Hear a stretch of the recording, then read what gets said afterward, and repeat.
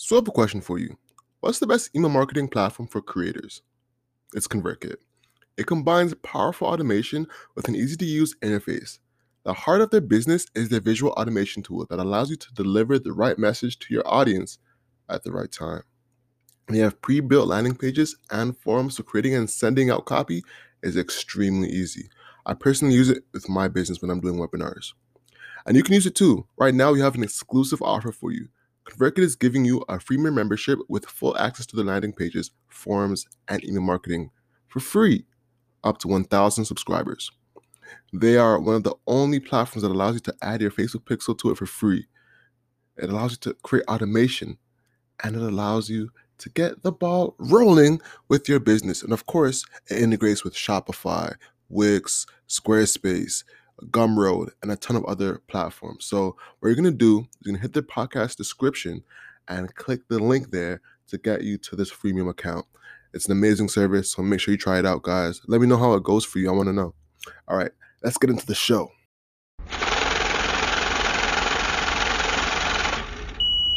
A lot of things when it comes to finances is caught. It's not really taught. When we grow up, we see how our parents manage money, and most of us will eventually follow into that path. Doesn't matter how many of us say we're not going to be like our parents. Sometimes it just happens because it's just like habitual. You just watched it so many times that it's almost like muscle memory. I'm going to follow. And so when your parents did a lot of their investments and finances through the bank, they've either subliminally or straight up told you that's the way to do it because that's what they always did. And that's what their parents always did. And it's kind of just like breeding down that line, and then it's going to be passed on to the next generation. And the problem is if you don't understand simple financial concepts that are being taught out there, you're losing your money. Now, the banks aren't evil. The banks are not. They have an incredible purpose in our economy. We need the banks for so many things that they do, but we just don't need them for everything that they do.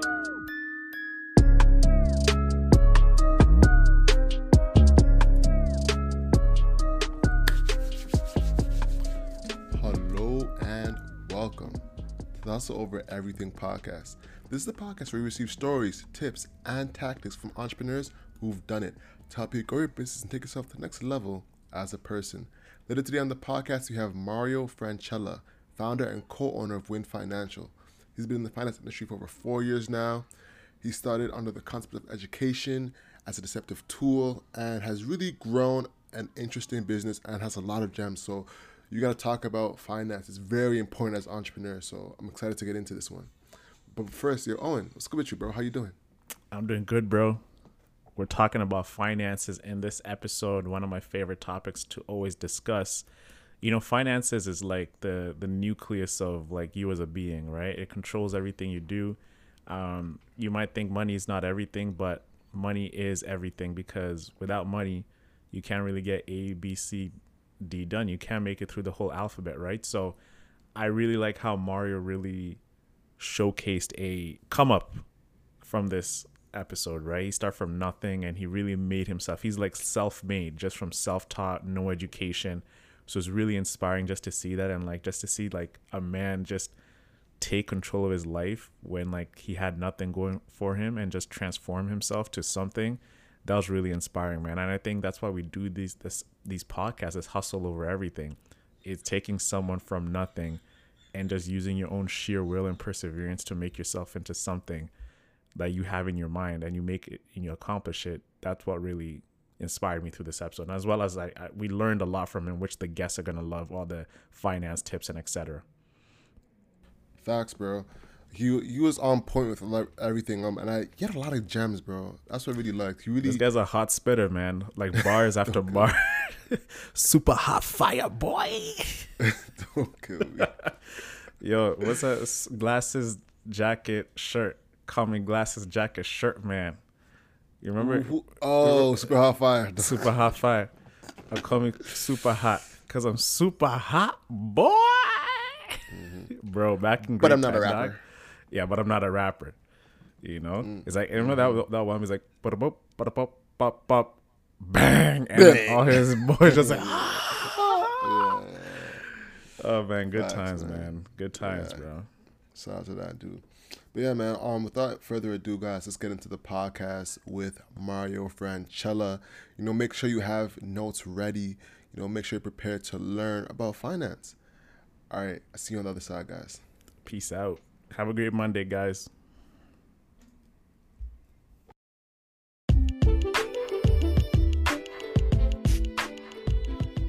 Hey, what's up, guys? To support the show for free, here are some main options. If you're on Apple, make sure you rate and write a review of our podcast. This makes a huge difference and helps support the show. If you're on Spotify, follow us. If you're on Google Play, hit subscribe and auto-download so you'll be notified and have a fresh pod ready to go when we drop. Lastly, make sure you share the podcast on Instagram or whichever social platform you use and tag us. On Twitter, we're at 24/7 Hustlers. On Instagram, we're at 24/7 Hustler. And on Facebook, we're Hustle Over Everything. And now, guys, gotta pay attention to this point. We just dropped a new newsletter. It's called The Underrated. It's a weekly newsletter that breaks down untold stories that highlight game-changing business strategies that shape our sports, music, and culture. It drops once a week on Mondays, early in the morning, to prep you for the week. So subscribe to that, and we'll see you in the pod.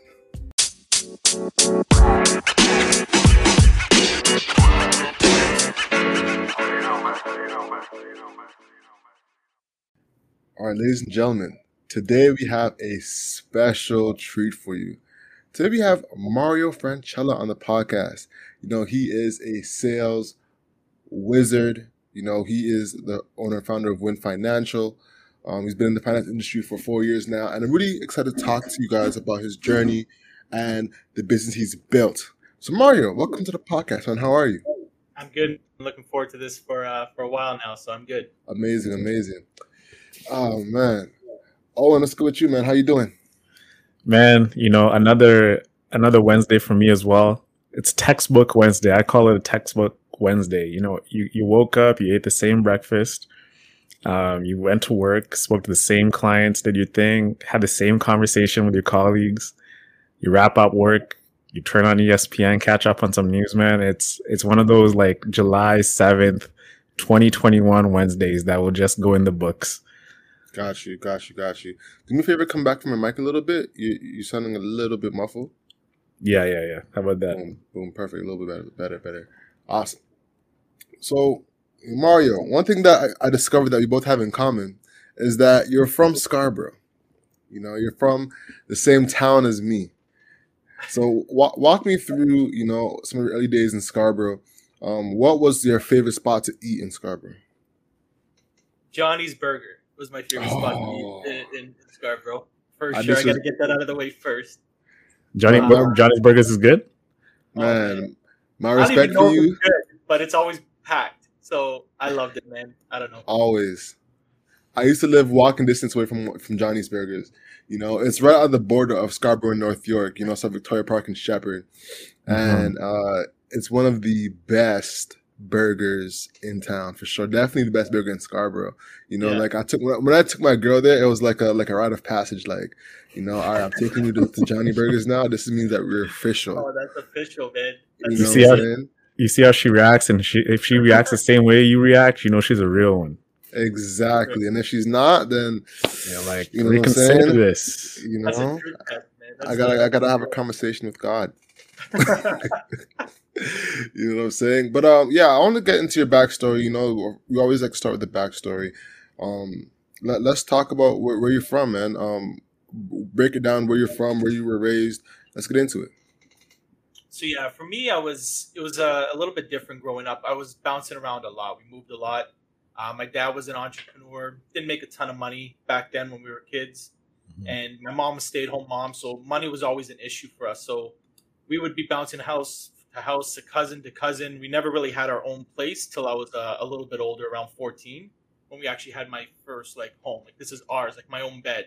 Mm-hmm. I didn't even know what that felt like. So growing up, it was tough. Money was not a part of our equation. We didn't talk a lot about it. Everyone had debt. Everyone was stressed. Work was negative for everybody. And so I grew up in that culture. And so I always just looked for ways out.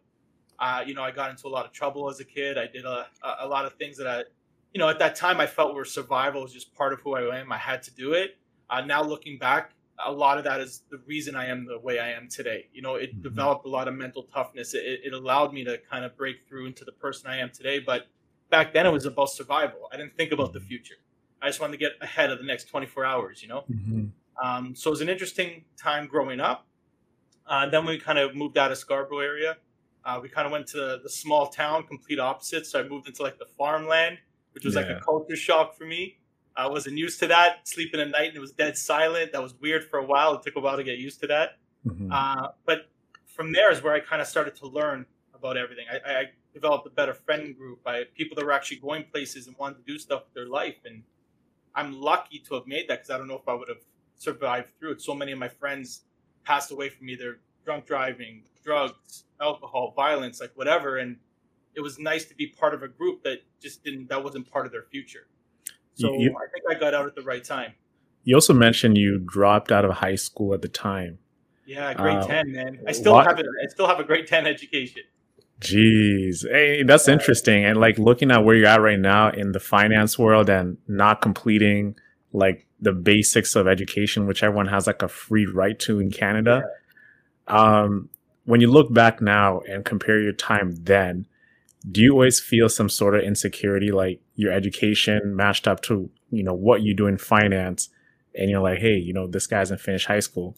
Hey, and this is just to like for comparisons, right? I'm just making assumptions, right? How do you feel when you reflect back on that? Does it give you an advantage? Like, you know what, I'm using as a chip on my shoulder, or is it like from a place of like, damn, I wish I completed that high school degree? So it's funny. It switched over the years. In the beginning, it was something I was embarrassed about. Like I'd go out with a girl, I'd never tell them that. Yeah. I didn't want, you know, I don't know why that was a big deal, but I just didn't want them to look like I was a bum, like I was a failure. So in the beginning, it actually worked against me because I felt like I was playing like the victim. Like, oh, well, these guys are getting opportunities because they had the opportunity to finish school. You know, I had to go to work to help pay bills and stuff. So I didn't feel like I had the same opportunity as everyone else. And I was using it as an excuse. And now later on in life, I looked at it like exactly like you said, it became a chip on my shoulder. Like, I'm not going to let my past stop me from creating success. You know, you're going to talk down to me. I'm going to use that now as fuel to push forward. So now I openly share the fact that I didn't finish high school. I'm proud of it now. And not in the sense that I don't think people should finish. I'm proud to know that how tough that was and to get to where I got. You know, education tests your memory, man. It doesn't test your knowledge. It doesn't test anything else. There's, you know, in Think and Grow Rich, have you read that book before, Mario? Yeah, of course. One of the first books I read. Yeah, all-time great favorite book for me as well. So there's one place in the book where he talks about education and the root of education. And the verb of it, it's a Latin word called educo, right? Meaning that education comes from within, right? You're bringing it out. So education is like, it's a part of you. Like you can educate yourself on anything. You don't need a standard degree or college diploma, whatever. It's educo, meaning from within, you're bringing it out. So essentially you are educated, but you're educated in a different way. Absolutely. Yeah. Absolutely. What I learned about people and myself and developing that mental toughness of always feeling like I was the underdog, I think that's the reason why so many people become successful. It has nothing to do with school. It's sometimes just you're in that surrounding, and there's going to be people that make it, and there's just going to be people that don't. I look back at my friends who gave me such a hard time on not finishing school. They all went to universities. They all got these degrees, and none of them are in the field that they even went to school for. Not a single one of them. So I got a chance to experience the world, find my passion, find what I'm good at, develop my skills, and I enjoy my life every day. These guys come home from work, and I love my friends with all my heart. And I've known these guys forever, but they come home from work, and they're not happy. They're not thrilled. They're just doing what they have to do to survive now. So it's like the roles have switched. I spent the first 14 years of my life surviving. Now I get to enjoy my life. Everyone else was enjoying their life, doing their thing, and now they're all surviving. So it's just crazy how that flips. And if you want it bad enough, you're going to get it. It doesn't matter if you're out of school or not. Facts. Where I'm curious to know, like, grade 10, you're 14, to actually developing this mindset of a growth mindset where you're like, you know what, I'm going to take this negative into a positive. At what point did you get to that position? I was 18, and I remember it clearly because I had a group of friends that were always putting me in the wrong places. And that's just how it was back then. And I had one friend of mine, her name was Daniela. Rest in peace. She passed away when she was 21. And she was always the one to tell me, you know, you got to get out of this. You got to push forward. You got to do something more with your life. You're better than your friends.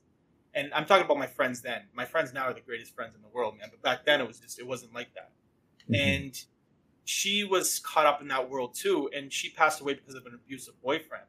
And it was in that moment that I'm like, man, the one person that's ever believed in me is not here anymore. I don't want to let them down. I didn't get a chance to save them. So the least I can do is make sure that what they saw in me doesn't go to waste. Yeah. And so I started working my butt off. At that time, I was working in the restaurant industry. I was a cook. And I just said, screw it, I'm going to start my own company. And I started a catering company. And that's where that growth started coming in. When I was 18, 19 years old, getting into a role that was way above my knowledge level, way above my skill set. But I just was so determined to change my life around. I got rid of the people that were in my life holding me down. So it was that one moment, that one conversation we had one night that changed my life forever. Yeah, Danielle's probably looking down at you so proud, you know? Yeah, man, I hope so. I think about that. Yeah, and form follows function too, Mario, right? Like once you make that change mentally, it's everything else in your life changes, like your attitude, like, you know, I'm going to start this business. I got to be serious. It's everything within around your environment just changes for the better, man. So big ups for you making that change at the time, man. That was huge. Awesome. So talk to us about your pivot into finance. Like, how did that happen? So my first year owning my catering company, I worked so hard because of that chip on my shoulder. I wanted to make something in my life. I was door knocking 50, 60, 100 doors a day. There was no cell phone, no social media back then. So, you know, we had to hustle in a completely different way. And I made 6 figures my first year. And I thought, you know, this is it. Like, I've made it. I'm 21 years old. I'm the highest paid person with my last name. I thought, like, that's it for me. Like, I found my calling. And what I didn't realize is that you shouldn't give a 21-year-old $100,000 that doesn't know anything about money. Because I bought a car I couldn't afford. I bought a condo I couldn't afford. Truthfully, I had a girlfriend I couldn't afford. And when I realized I didn't pay any taxes, I didn't manage my money properly. And at 22, I lost everything. I watched my car, my girlfriend, my condo, everything got repossessed, man.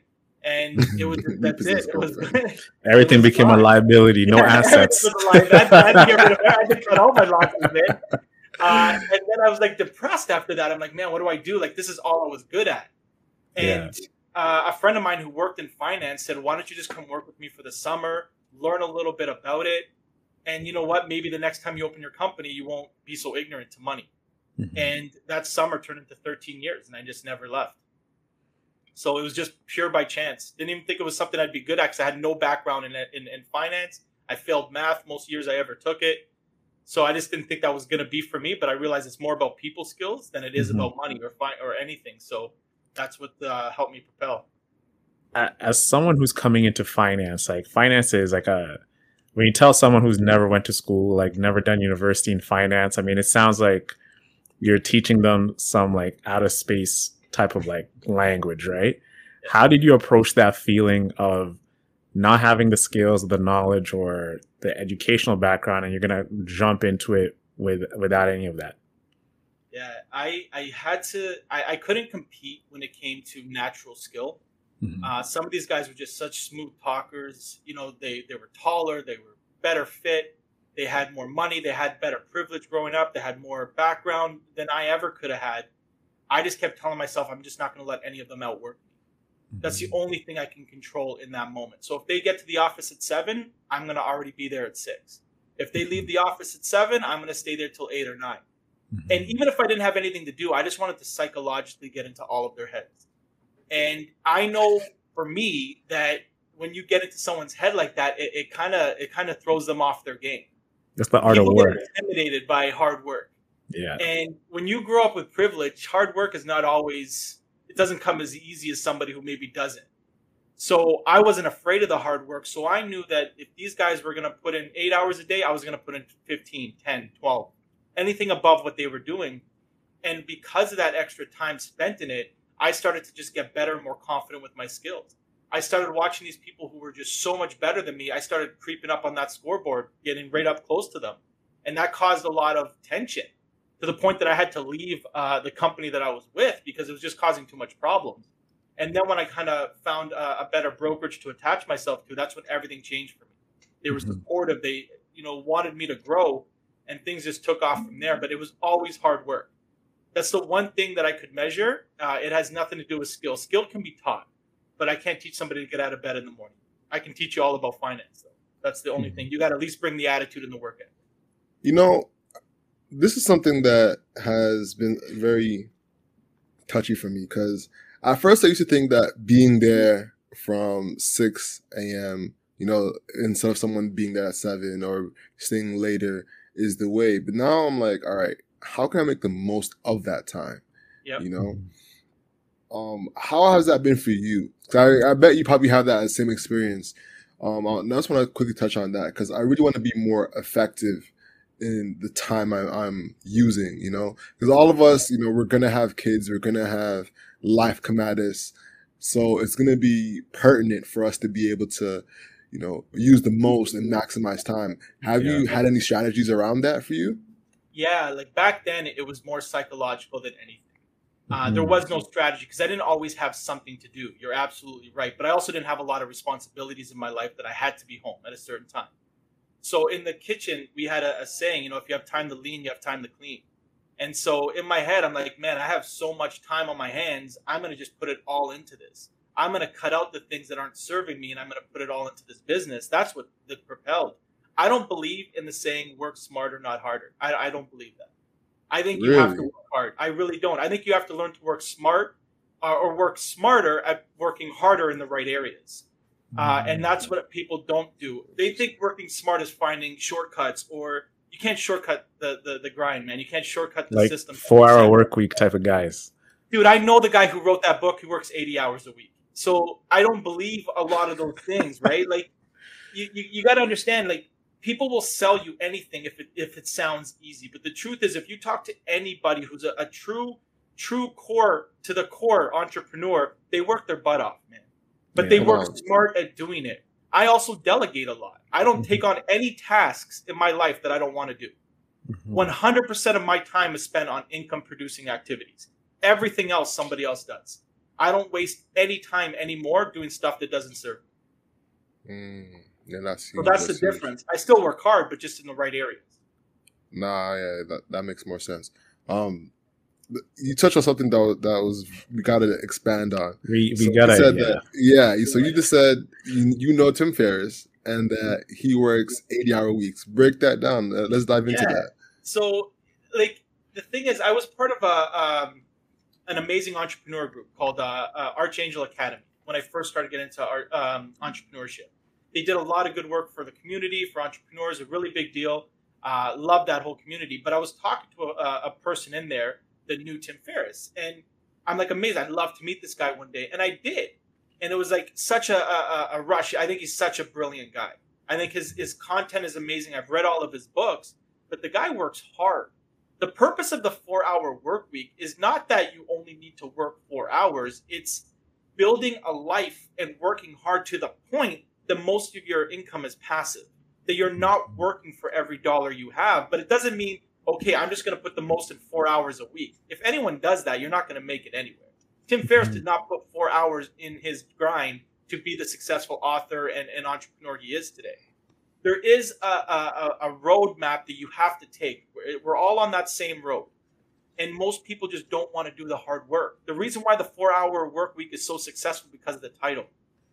And that's just a play on people's innate ability to want to be lazy than anything else. They don't understand what the 4-hour work week means. They're like, man, I don't want to work more than 4 hours. That's not what that book is about. It's that instant gratification of like quick results, you know, just from working 4 hours. For that. It's so bad for that. Our world is crazy when it comes to that right now.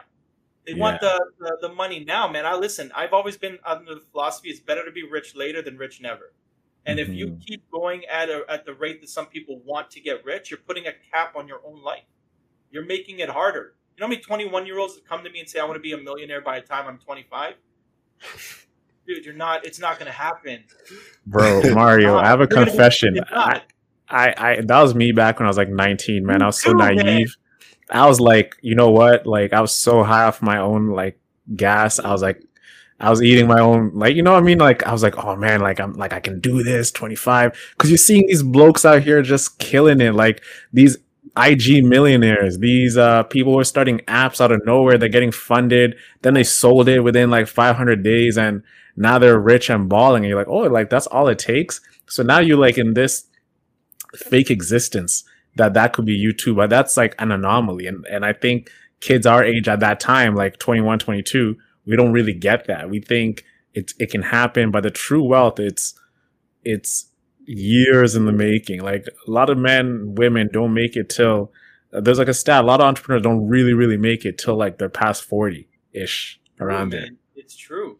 Like when I made my first 100 grand at 21, you think I was thinking I'm not going to be a millionaire in the next 3 years? Of course I did.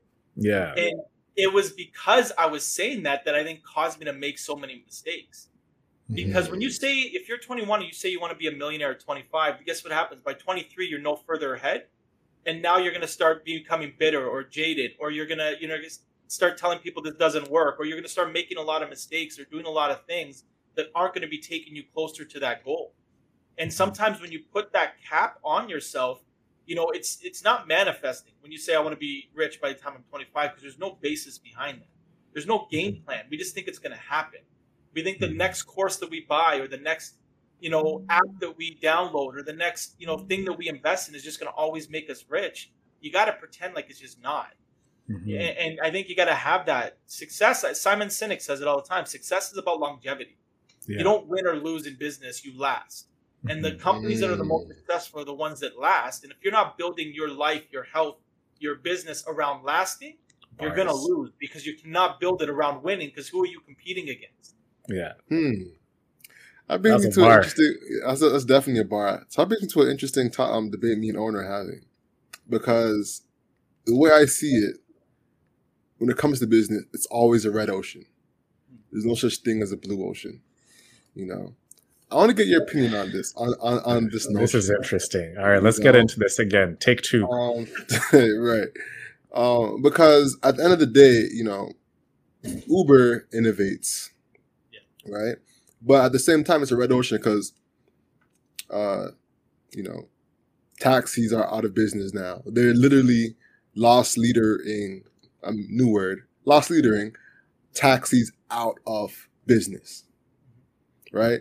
Same thing with Netflix. Same thing with any other company that's innovating into new space, i.e., making it a red ocean. What's your opinion? Do you think that exists, or is there a point there? I want to know what your thoughts are. That's a tough question, man. I look at a lot of these companies, especially Uber. Like, there's so much risk involved in trying to take over something like even just the taxi industry that's been around forever. There's a lot of risk, and what people don't realize is Uber took a loss for almost every year that they've ever been in business, and they did that to just clean up on market share. And they just made their prices almost to the point that they were going to go bankrupt. But they made their price point so much lower than a taxi that it just didn't make sense to go to being a taxi. And now they charge more. If you've ever been in an Uber recently, it's way more expensive, man. Even Uber, it's like $13 at Uber, man. I ordered like a $6 bubble tea from Uber Eats, and it's like $22. Like, that's crazy. And now they're making all that profit because people. The thing is with successful companies like that, what they do is they alter your habits. And when you can alter somebody's habits, you can take over a business. So I don't know about Red Sea, Blue Sea. I don't know about all that stuff, man. Honestly, I don't, because to be in the mind of those people is brilliant. And I think when you can alter somebody's habits of doing things, when you can create ease in their life or accessibility, you're going to have something on your hands that's special. And I think that's what I'm gravitating to. And I think that's why business is changing nowadays. And I think that's my soft opinion on that, because I don't know too much about that. Honestly, it's not my world. I don't know. I don't spend a lot of time thinking about that because it's just not my space. Yeah, there's one quote I heard that says, businesses that succeed in this era now are businesses that buy back people's time. Uber is a business that buys back people's time, right? If I can be at Etobicoke with Alex, I'm like, all right, I know I'm going to get home safe. Like, I can get an Uber. It's reliable. Boom. I'm never thinking about a taxi. If I'm traveling now, first thing I'm thinking about is, okay, where can I get an Airbnb, right? Airbnb is buying back time. It's like I can find a comfortable home with spacious room. We can have a cottagey. It's cheap, right? I'm getting all these luxuries in a different country other than just being stuck in my hotel. And every business is doing that. Every business is buying back your time. If you look at your phone, all those things are buying back time of like communicating, utility, or any other industry. So even the quote, he goes on to say, value is now broken down into either scarcity or utility, right? So we have the social apps, which go into the utility side. Then we have these communications tools like, WhatsApp, it's a utility, it can call anyone in the world. It's free. It's reliable. Like, you know what I mean? So that's where true value comes. It's like either, hey, is your business a utility product or is it like a scarcity product that gets people like, if I'm not on this thing, I'm missing out. If I'm not on IG, I can't DM people. I can't, we can't meet you. We can't go on Clubhouse anymore, right? That's what they're getting you on. And they social engineer that. So you become addicted to it. Your thumbnail goes to where Clubhouse is, like naturally. It goes where IG is naturally. And that's what they do by social engineering you and making it easy for you to use their products. Such a good point, man. So true. Especially with Airbnb, same deal. I'm with that all the time, man. Like if I want a good experience, I'm just gonna go Airbnb. If I don't feel like driving, I'm just gonna call an Uber. Like it's just become so accessible because when the hotels are great, nothing wrong with that. But there's a whole checking in process. There's a whole dealing with stuff, bringing your luggage up to that floor. Now, man, you could just drive somewhere nice, park. You have the place to yourself. You don't got to worry about anything. It makes you feel like you're more important than you are.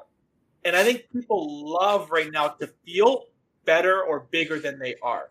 And I think it plays into that, man. There's a culture that we are creating that we are not happy with who we are. And if we can feel more important, if we can do something that looks good online, or if it gives us accessibility, people are going to buy. And Uber and Airbnb are laughing because they don't own anything. They have no overhead. You know what I mean? Like they don't own vehicles. They don't own property. They're using other people's money to make money, which is the best way to make money. They just package it in a way that just looks really cool. You know what I mean? They're doing no different than what banks are doing. Banks don't earn money. Banks make money off your money. You know what I mean? So they're doing what everyone else is doing. And we just love it. We eat it up, man. You go to a bank and you say, I want to take out let's say you have like 2 million. I want to take out 2 million. Like the amount of stress they will go for you not to take out. Because my mom works at the bank and she tells me, she's worked like within she's seen like the wealth management people. Yeah, and if you try and take out like most of your net worth out of the bank will do everything to stop you from doing that because they actually don't have that money on hand right then and there because it's circulating, it's trading. They're trying to make more money off that money. So it's crazy how these banks, they think, they have your money on hand, but it's actually moving within, the reserves and everything like that. Yeah, man. They can't because they have no way of earning an income. So when you give the banks money, they're going to take that money and go and make money with it. And they always keep some on reserve in case. That's why they give you caps and limits on how much you can take out of an ATM or how much you can go to the bank teller and take out of your bank. They have to have that reserve for people to come in, but 70% of their income is circulating. It's just making them more money. And a big part of what we teach is obviously getting your money to do that for you, not allowing other people to make that much money off you for sure. But it's crazy. We deal with banks a lot because we transfer a lot of investments out of there from our clients' accounts into better investments. And man, they will stall any investment trade that we have for months and weeks if they can. They'll say we never got the facts. Oh, we need a wet signature now. Oh, you know what? We need a special stamp for this one. And they'll do whatever they can to stall that money because they either don't have it on hand like that, or they just don't want to lose that money. And they're hoping the client just gets frustrated with the process and says, forget it. I'm just going to leave it with the bank. So it's tough out there, man. I get that. I know that feeling. Yeah, most definitely. So now let's get into it. Like, walk us through some of the mistakes people usually make when it comes to investing the money with banks. Investing money overall. Yeah, well, the thing is, people, there's just not a lot of education around it. A lot of things when it comes to finance is caught. It's not really taught. When we grow up, we see how our parents manage money, and most of us will eventually follow into that path. Doesn't matter how many of us say we're not going to be like our parents. Sometimes it just happens because it's just like habitual. You just watched it so many times that it's almost like muscle memory. I'm going to follow.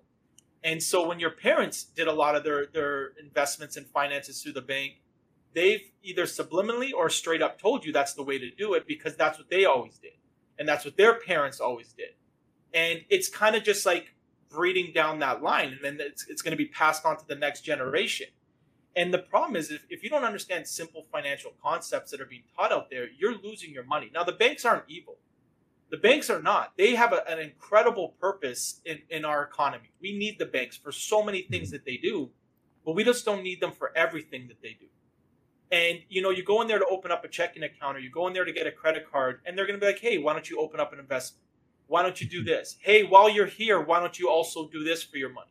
Have you looked at doing something like this? And they get you on just products. They're just overwhelming you with all these things that you should be doing. Because the truth is, where else would you go to do your finances? Banks are everywhere. They're on every single corner. The companies I deal with, you're not even going to know where those buildings are. Mm-hmm. So people want to feel safe with their money, but it's not safe. And the banks are notorious for just giving out low returns on your investments. They're making a lot of money. A lot of money.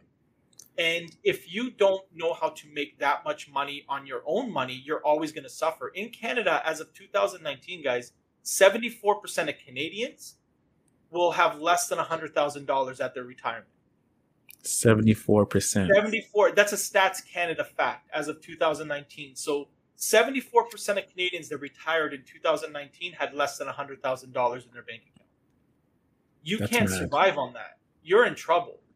Like, you're now relying on kids to take care of you, government assistance. You have to know how to make your money work hard for you, or there's no way of surviving nowadays. Doesn't matter how good your business is or how good your income is, because that's going to be reliant on you doing that work. And if your body shuts down, you need to make sure your money's still working as hard for you.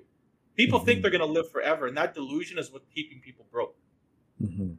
So one of the things you do is you talk about the knowledge, right? You spoke about earlier when we spoke, you saw deceit is like people have like the knowledge wrong, right? And knowledge is one of the core competencies of what Win Financial does. Yeah. Can you like expand more on this just to like see the altered difference of what we know versus how you restructure people's thinking when they look at their finances? Yeah. So what we've done and how we created and how we train our advisors is, even though I'm a sales professional, I've been in sales for nearly 20 years now. I don't teach my guys sales. I teach them education and communication. And the reason for that is I never want one of our clients to ever feel sold. I never want them to feel like they're pressured. And people make better decisions and they're more loyal when they understand something.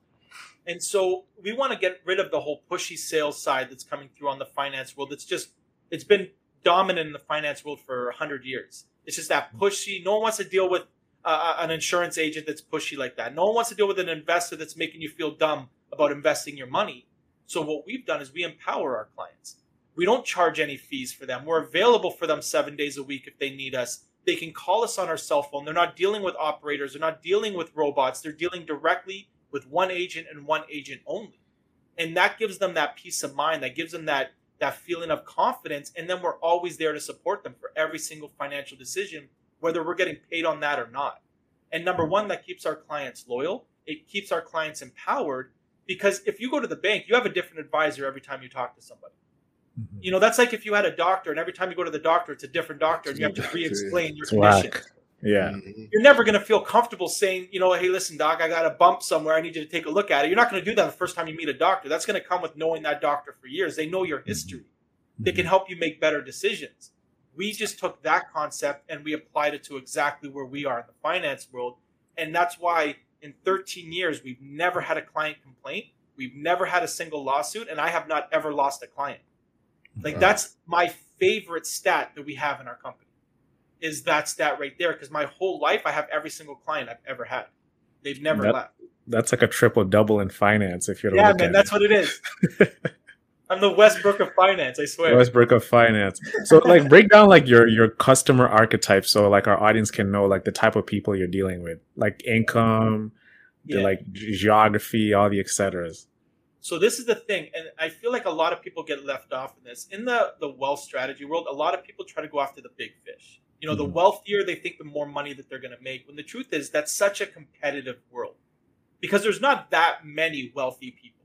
And when you have 100,000 advisors all chasing the same fish, you're gonna struggle. You're going to struggle to eat. You know what I mean? So when you're doing that, it's tough. So we work a lot with the middle market. Everyday regular families, Canada, US. We deal with, people that get up every day, go to work, come home 9 to 5. They're they have kids, they have responsibilities, they have paychecks. They don't know obviously what their future is going to look like. They don't have a ton of money to have people that take care of all their finances and all their stuff, and they can just sit back and enjoy their life. That market makes up 80% of our culture, our community. We want to make sure we're giving the support and help to them. We work with a lot of the young entrepreneurs that don't understand finance yet or don't know how to structure their business. Small, medium, large businesses. That's what we deal with that as well. We have divisions that work solely with just business owners. And then we have people that work with just families. So we can cover a lot of ground with what we do because we're a large firm. We're across North America. So that's basically our demographic is just, families, small businesses, small and medium businesses is really our bread and butter. Let's talk about that. Yeah. What are some of the main misconceptions and mistakes you see small business owners doing when it comes to handling their finances? Yeah, there's a lot. Number one, they take advice on certain things that maybe they shouldn't be doing. They get ahead of themselves. They want to make their business look good before it starts making money. And so they're putting themselves in so much debt just to get the process started. And that's causing so much issues because now you're spending most of your years, your income earning years, just making that money back that you spent. And what most people don't understand, as an entrepreneur, your credit is better than your income. Because with good credit, you can use other people's money to build wealth. When you don't have good credit, now you have to rely 100% on your own money because nobody's going to give you it. So when you first start out as an entrepreneur, you have to understand there's no such thing as good debt or bad debt. There's just good debt used poorly. And if you understand how debt works and to make it work in your advantage, you can be very successful. But most people want that instant gratification, Owen, like you were saying. So even if they don't have the money now, but they have a credit card, they're going to buy it and try to pay it later. And it just doesn't work because if you're 25 years old and you have to put $3,000 on a credit card because you just don't have the money, you've been working for probably the last 8-9 years. You don't have $3,000. What makes you think that the next 8 or 9 years you're going to automatically have $3,000? So don't put yourself in that position. Use debt to your advantage to build your credit. Don't use it to put yourself in the hole because you want to make your office look nice or you want to make sure your website is top notch or you want to pay for marketing and doing all these things. You're just getting way too big for what you can afford. So being lean in the beginning is really important. And the thing is, most people, don't get me wrong, that stuff does draw in business. It does. And you have to have that look. Don't get me wrong. But for most people, you got to make sure you have the skill set and you can have the capacity to even take on the amount of business you're trying to bring on. Most people grow too fast. And I think sometimes you have to understand what's important. What do I need? What do I not need right now? And I think that's what's really important. Because don't get me wrong, I bought a website right when I got started because I'm in finance. You need a website. Yeah. 100%. You know what I mean? But I didn't buy the office right away. I didn't buy, the car right away. I didn't have to make my personal life look good. I wanted my clients to feel good. I wanted my clients to feel comfortable. They were my first concern. Then I focused on myself and my own personal stuff later on when the income was getting right. But in the beginning, every dollar had to be spent correctly. And I just watch people jump way too far ahead. They don't even have a service, but they want a website. I want to send people somewhere so they have somewhere to go. And then what? Yeah. Then what? What are we doing now? Yeah, that's a fact. Show me the money.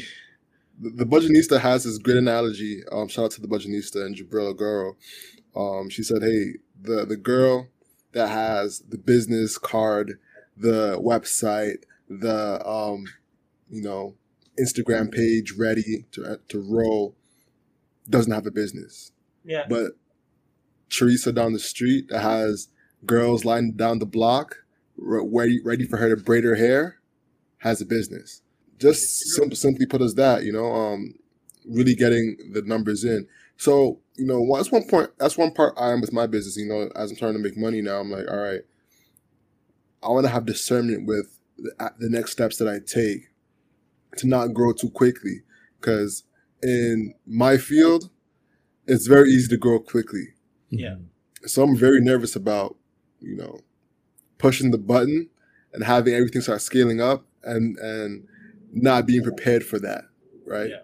So, what advice do you have for an entrepreneur like myself to be ready for that? It's tough because every business is obviously different, and growth is a great thing. It's what we all strive for. Obviously, no one wants to stay stagnant in their business. Okay. You just have to know what your capabilities are, and I think being real with yourself is the most important thing you can do. If you know you can take on 10 clients, take on 10, and then start looking at bringing people on to your organization. Because when you're just a sole proprietor and it's only you and your business, man, you don't own a business, you own a job, because you have to do every single part of that business. If you stop, your business doesn't continue. So the sooner you start bringing people on to do tasks that maybe not are below you, but just take you away from what your core skill is, the better your business is going to get. Because if I have 2 or 3 people that I'm delegating something to, and I'm not talking about paying people 50 grand a year, man, if you don't have it. I'm talking about college interns. I'm talking about university students that want experience. I'm talking about people that are willing to work for sales and commission. Bring some of those people on, have them do some of the work so they can build up their resume, their skill set. You mentor them, but now you're focused on what you're good at. Because for every minute you spend away from doing something that you're not good at or that you don't enjoy doing, it's going to mess with your head, because now you're going to be afraid of growth. Like, I don't want to take on 10 more clients because look how hard I'm working for these 10. And you're gonna self-sabotage yourself, not realizing that part of scaling up and growing is your whole organization growing, not you as a person. You just can't. You'll never build residual income based on just what you do solely. You need a team. You need people around you. It's really huge. We always talk about why and how and what, but no one ever talks about who. And I don't think you can have a business without who. The aces in their places, the right people in the right spots. That's more important sometimes than the what, the how, all that stuff. Because if you have the right people, man, your business is going to excel naturally. Yeah. Facts. Not only I just wanted to correct you on one point. Not only are you doing one job, you're doing many jobs. Yeah, it's tough. You're chief everything officer at that point, man. Absolutely, man. Yeah. And you can only do that for so long. You're gonna eventually. It just burns you out. It just Burns gets you out. exhausting. Exactly. Then you start procrastinating, and procrastination because you're just like, I'm just tired, man. I never get a break, and that grind can be dangerous. That's not, when I talk about hard work, that's a different kind of hard work.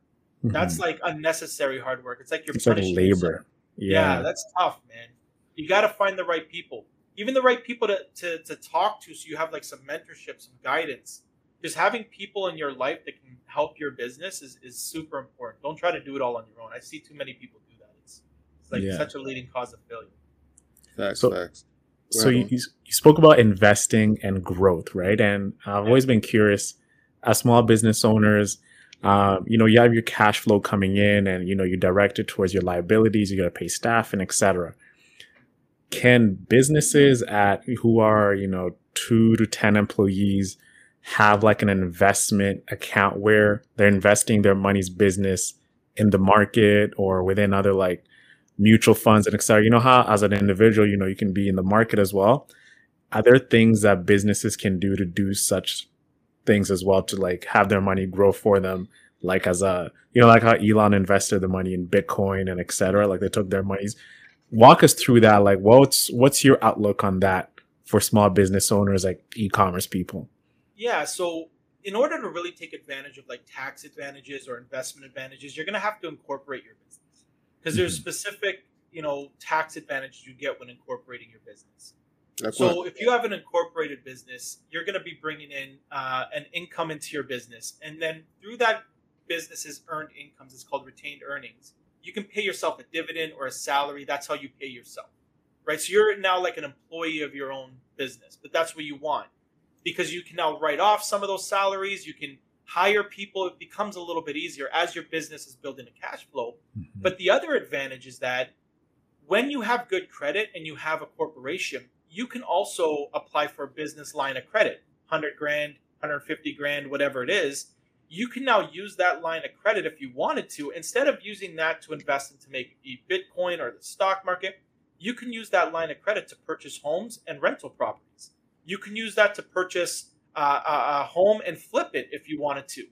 Because when you're, if us three right now, we wanted to go in on a home, we're not business owners, just regular people, we wanted to go buy a house.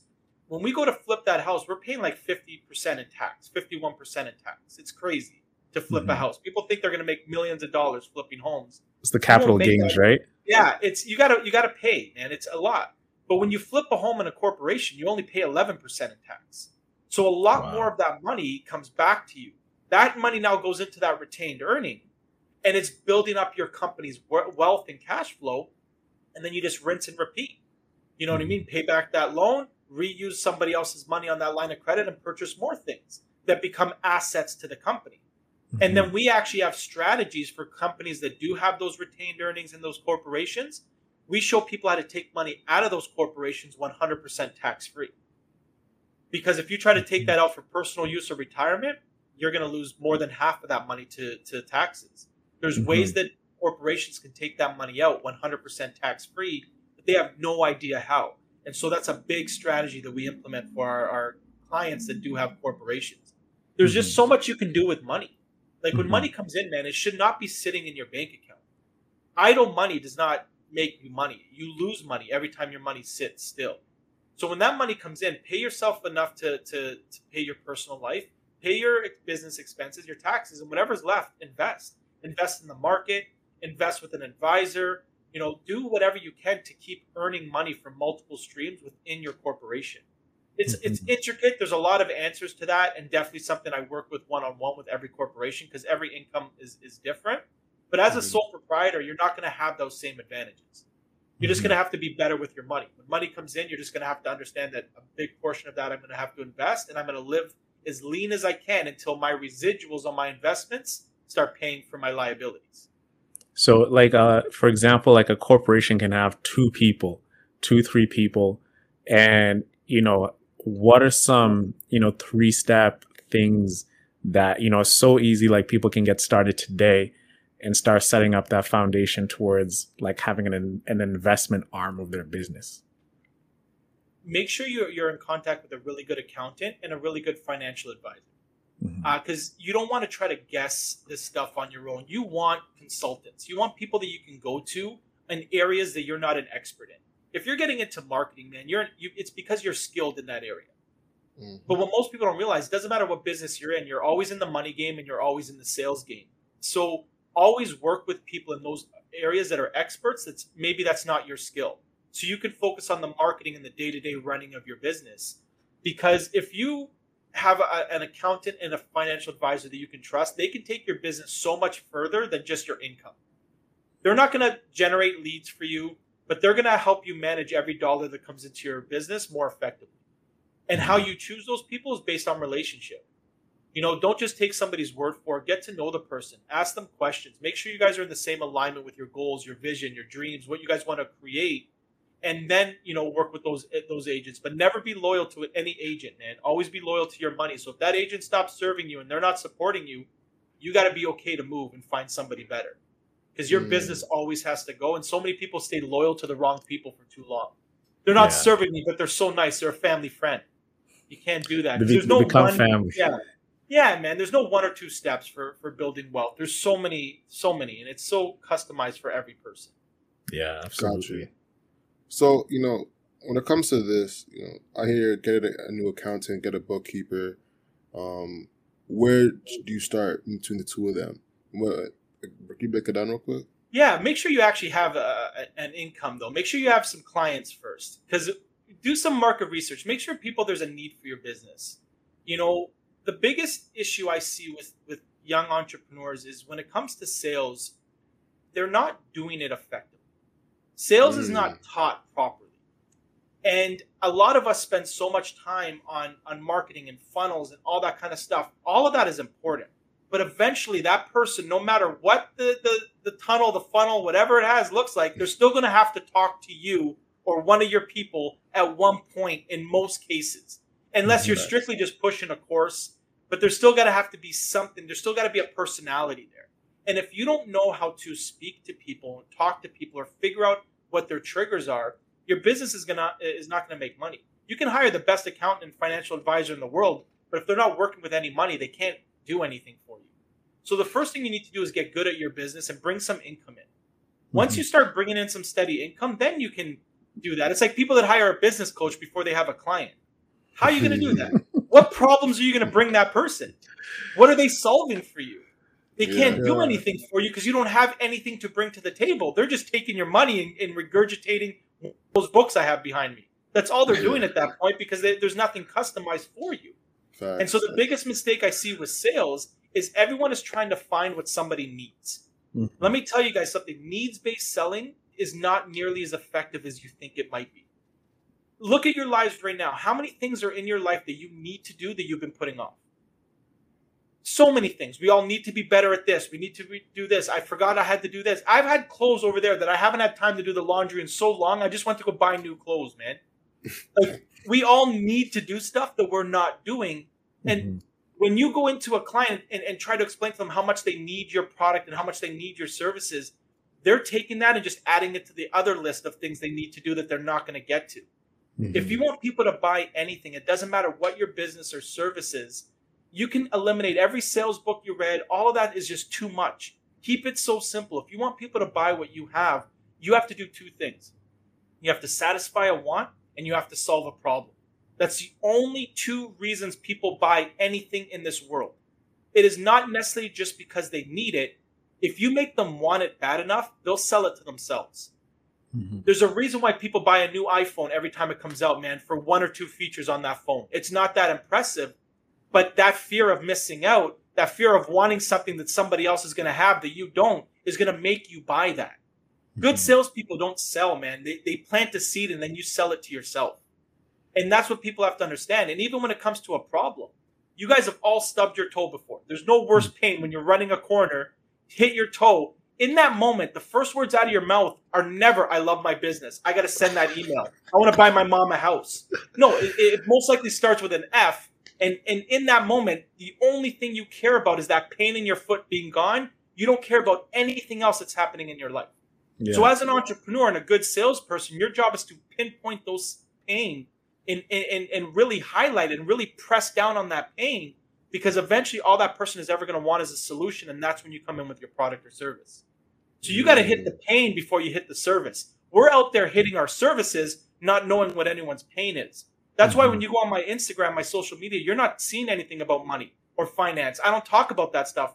That's like shooting a shotgun, man, and hoping I hit something. I'm more of a sit back, take out the sniper rifle and just find the right person and knock them down, because I'm going to spend a little time getting to know them in my DMs. I'm going to spend a little time getting to know them on a Zoom until I find those pain points, and then I just design my product around their pain. No, that's very smart. One thing I want to get at, is I find, as like I'm starting to work towards hiring a sales guy for my team. One thing that I'm concerned about is sales goals, right?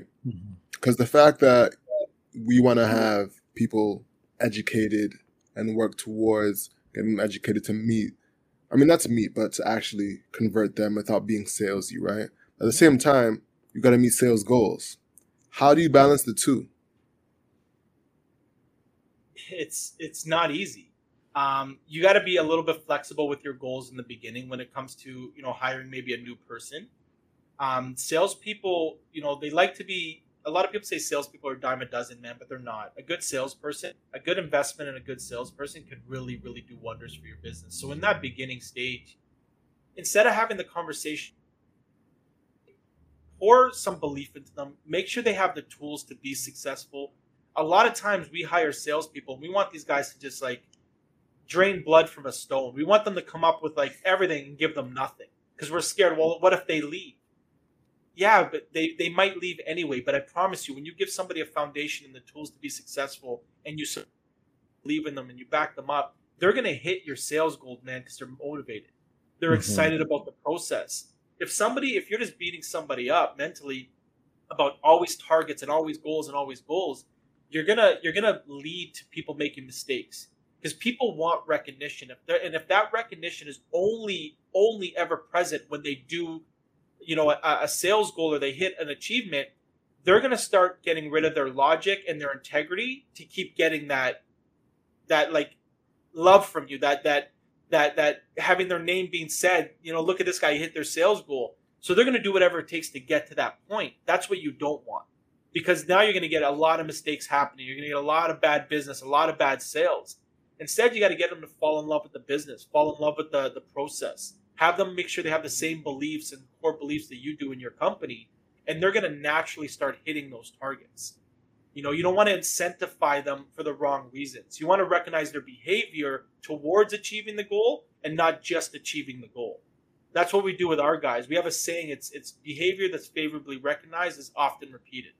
So we always highlight the good little moves our guys make every day. Even if it didn't bring us closer to our goal, or even if, we missed our goal, but we highlight the effort and what they're putting into it every day. And they're going to feel good by the work, not just by the reward. Wow. Say that again, please. Like, you recognize the small things? Behavior favorably recognized is often repeated. So if you have a team of 4 salespeople and 1 or 2 of them are doing something that's like, yes, I want my team to do this on a consistent basis. Every time they do that, you make a big deal out of it and you make sure people hear it. But then when somebody does something you don't recognize, you don't scald them. You just don't acknowledge it. Mm-hmm. And people will stop doing things they're not acknowledged for, and they'll start gravitating towards a thing that they're recognized for. Mm-hmm. And most people as bosses, we beat our guys up when they do something wrong. It's got to be the opposite. Ignore the wrong unless it's detrimental to the business. Ignore it. Don't acknowledge it, and keep acknowledging the things that you want repeated. People will naturally gravitate doing the right thing. Got you. All right. So one thing I actually want to get into, this is a quick thing as we work towards wrapping up. Do you think sales is nature or nurture? That's a great question. I don't know. I was not a natural salesperson, but I think my surroundings forced me to think a little bit differently. And then somebody saw that and kind of honed those skills a little bit.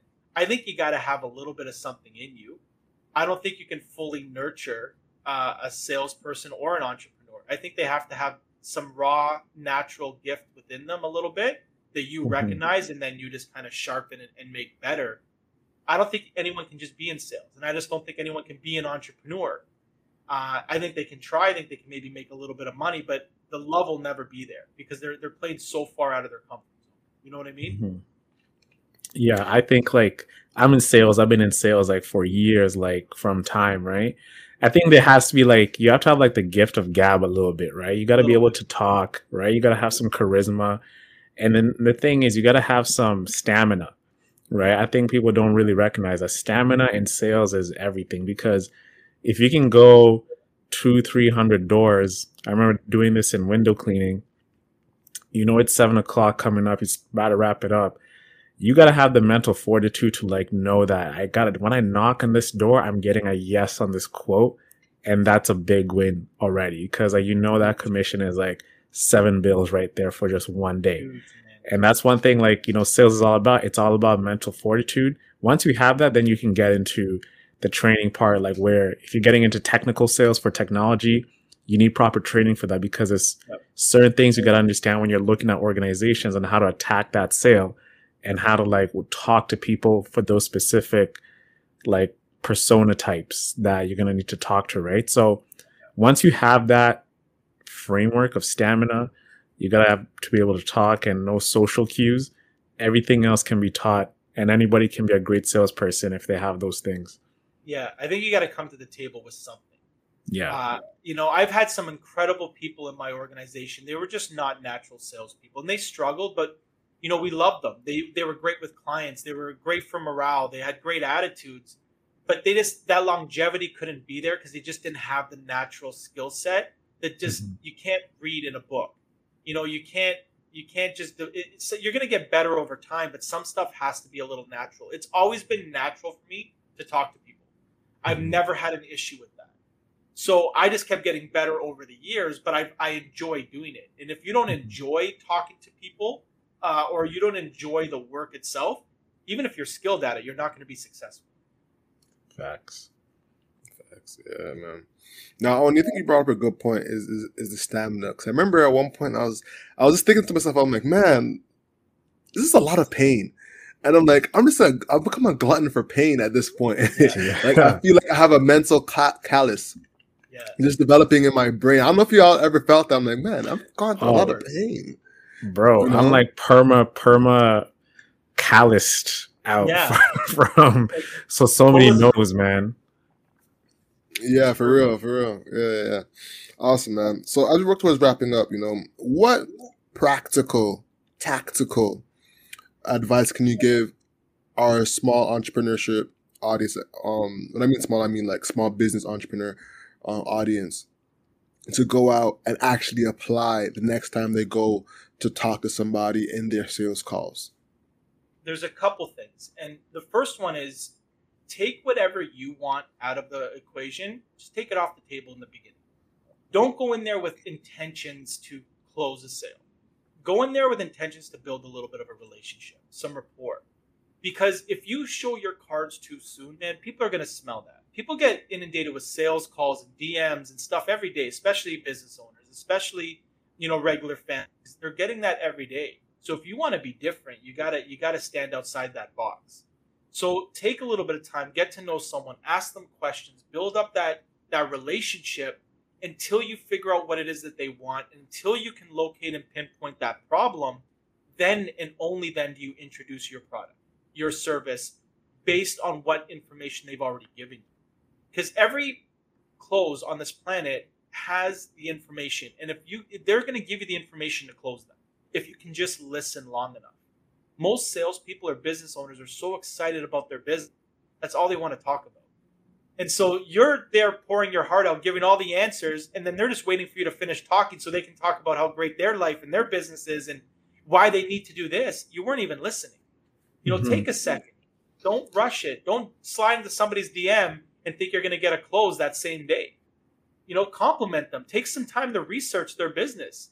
You're, even with your podcast, same deal. If somebody wants to be on your show, would you rather somebody say, hey, I make a really good income, I have an awesome business, I want to be on your show? Or would you rather somebody slide into your DM and say, listen, man, I took the time, I listened to about 4 or 5 episodes, and I just think what you guys are doing is incredible. I love the direction you're doing. Here's some of my content. Here's some of my stuff. I'd love to add value to your show. I think I can bring something to the table for your audiences.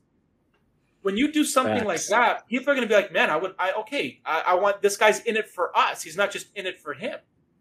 But if I come in there just straight like, oh, I got the next big thing, or I want to talk about this, or I got that, it's not going to land the same. You got to go in there with like, how do I give before I take? And if you can have that mentality, I think you're going to be fine. Doesn't matter the service. There's millionaires in every industry, man. There's a reason. I think you got to look at it like dating, right? You don't expect to we talk about that scene in Mad Men when Pete Campbell is like walking behind Don Draper and Pete's like, oh my God, Don, I just cannot, like, you're the best creative director. Like, I just want to be like you. And then Don just turns around and is like, hey, look, Pete, let's take it slow down here a little bit. I don't want to wake up the next morning pregnant, right? One of the most classic lines ever. It's like, that's the same thing in business and sales, right? You got to court them. You got to take them out. You got to, warm them up. It's everything in life is all about warm-ups and getting in the game and then start dunking. You don't walk in the game, start doing 360s and whatever. Just start doing some bunnies around the rim. Start warming up the wrist. And then once you feel like you're ready to go back and jack that three, like, when you're ready, right? So it's the same thing with sales. You got to read the cues and pounce when you feel like that the iron is hot. True, man. You send just a script, or you just send like this all your information right at the beginning. Now you're leaving everything in their hands, because they're going to look at that and they're going to come up with their own conclusion. They're going to come up, how does this fit in my life? People don't recognize their wants and their problems. As entrepreneurs, we're taught to avoid our problems. We have to understand that if they don't have awareness of their own wants and problems, they're not going to look at your business as a solution for anything. They're going to look at it as a bill. And that's why people say, I can't afford this, or this doesn't make sense, or they're giving you those problems because they're looking at it as a standpoint of, this isn't solving a problem. This isn't giving me a want, because they don't know any better. It's your job as a salesperson, as an entrepreneur, to locate those within your client, make sure they understand it deeply, then provide the service that either satisfies that want or solves that problem. You can't do that if you're the one talking the whole time. If you're not asking questions and you're not patient with it, it's not going to work for you. You're gonna have to go through a lot of numbers. Everyone says sales is a numbers game. I have to talk to so many people before I get a sale. That's not always true. If you're talking to 100 people and getting one sale, that's bad. Because now you're thinking in your head, okay, I just got to talk to 100 people to get another sale. But what about the other 99, man? They don't have problems. They don't have a want. They don't want to save money. They don't want to get recognition. They don't want marketing for their business. They don't want it. They just don't. No, they didn't want it because you're lazy at doing it. You didn't take the time to get to know them. Anybody can be sold, man. I promise you. If there's a need or if there's a want or if there's a problem, anybody can be sold. But you can't be a lazy salesperson. You can't just beat them up with numbers. You gotta kind of give them some kindness, give them some respect. Most definitely, man. That was beautifully said. Before we get out of here, own any questions, man? Nah, man, I'm speeched out. Awesome. With that being said, ladies and gentlemen, that wraps up the podcast. The hustle is what you can control. So control your grind and control your life. I'm Alex. And I'm Owen. Awesome, guys. Thank you for having me. I'm Mario. I appreciate it. You guys killed this, man. Such an awesome experience. Yeah, man. Likewise, man. You delivered. You sermoned it, man. Thank you. That's a fact. You definitely stepped my game up. So thank you guys for even allowing me on here. I really do appreciate it. And anything I can do back for you guys, please let me know. Our pleasure. And yes, we'll talk. All right. That wraps up the podcast, guys. Peace. Peace. Later.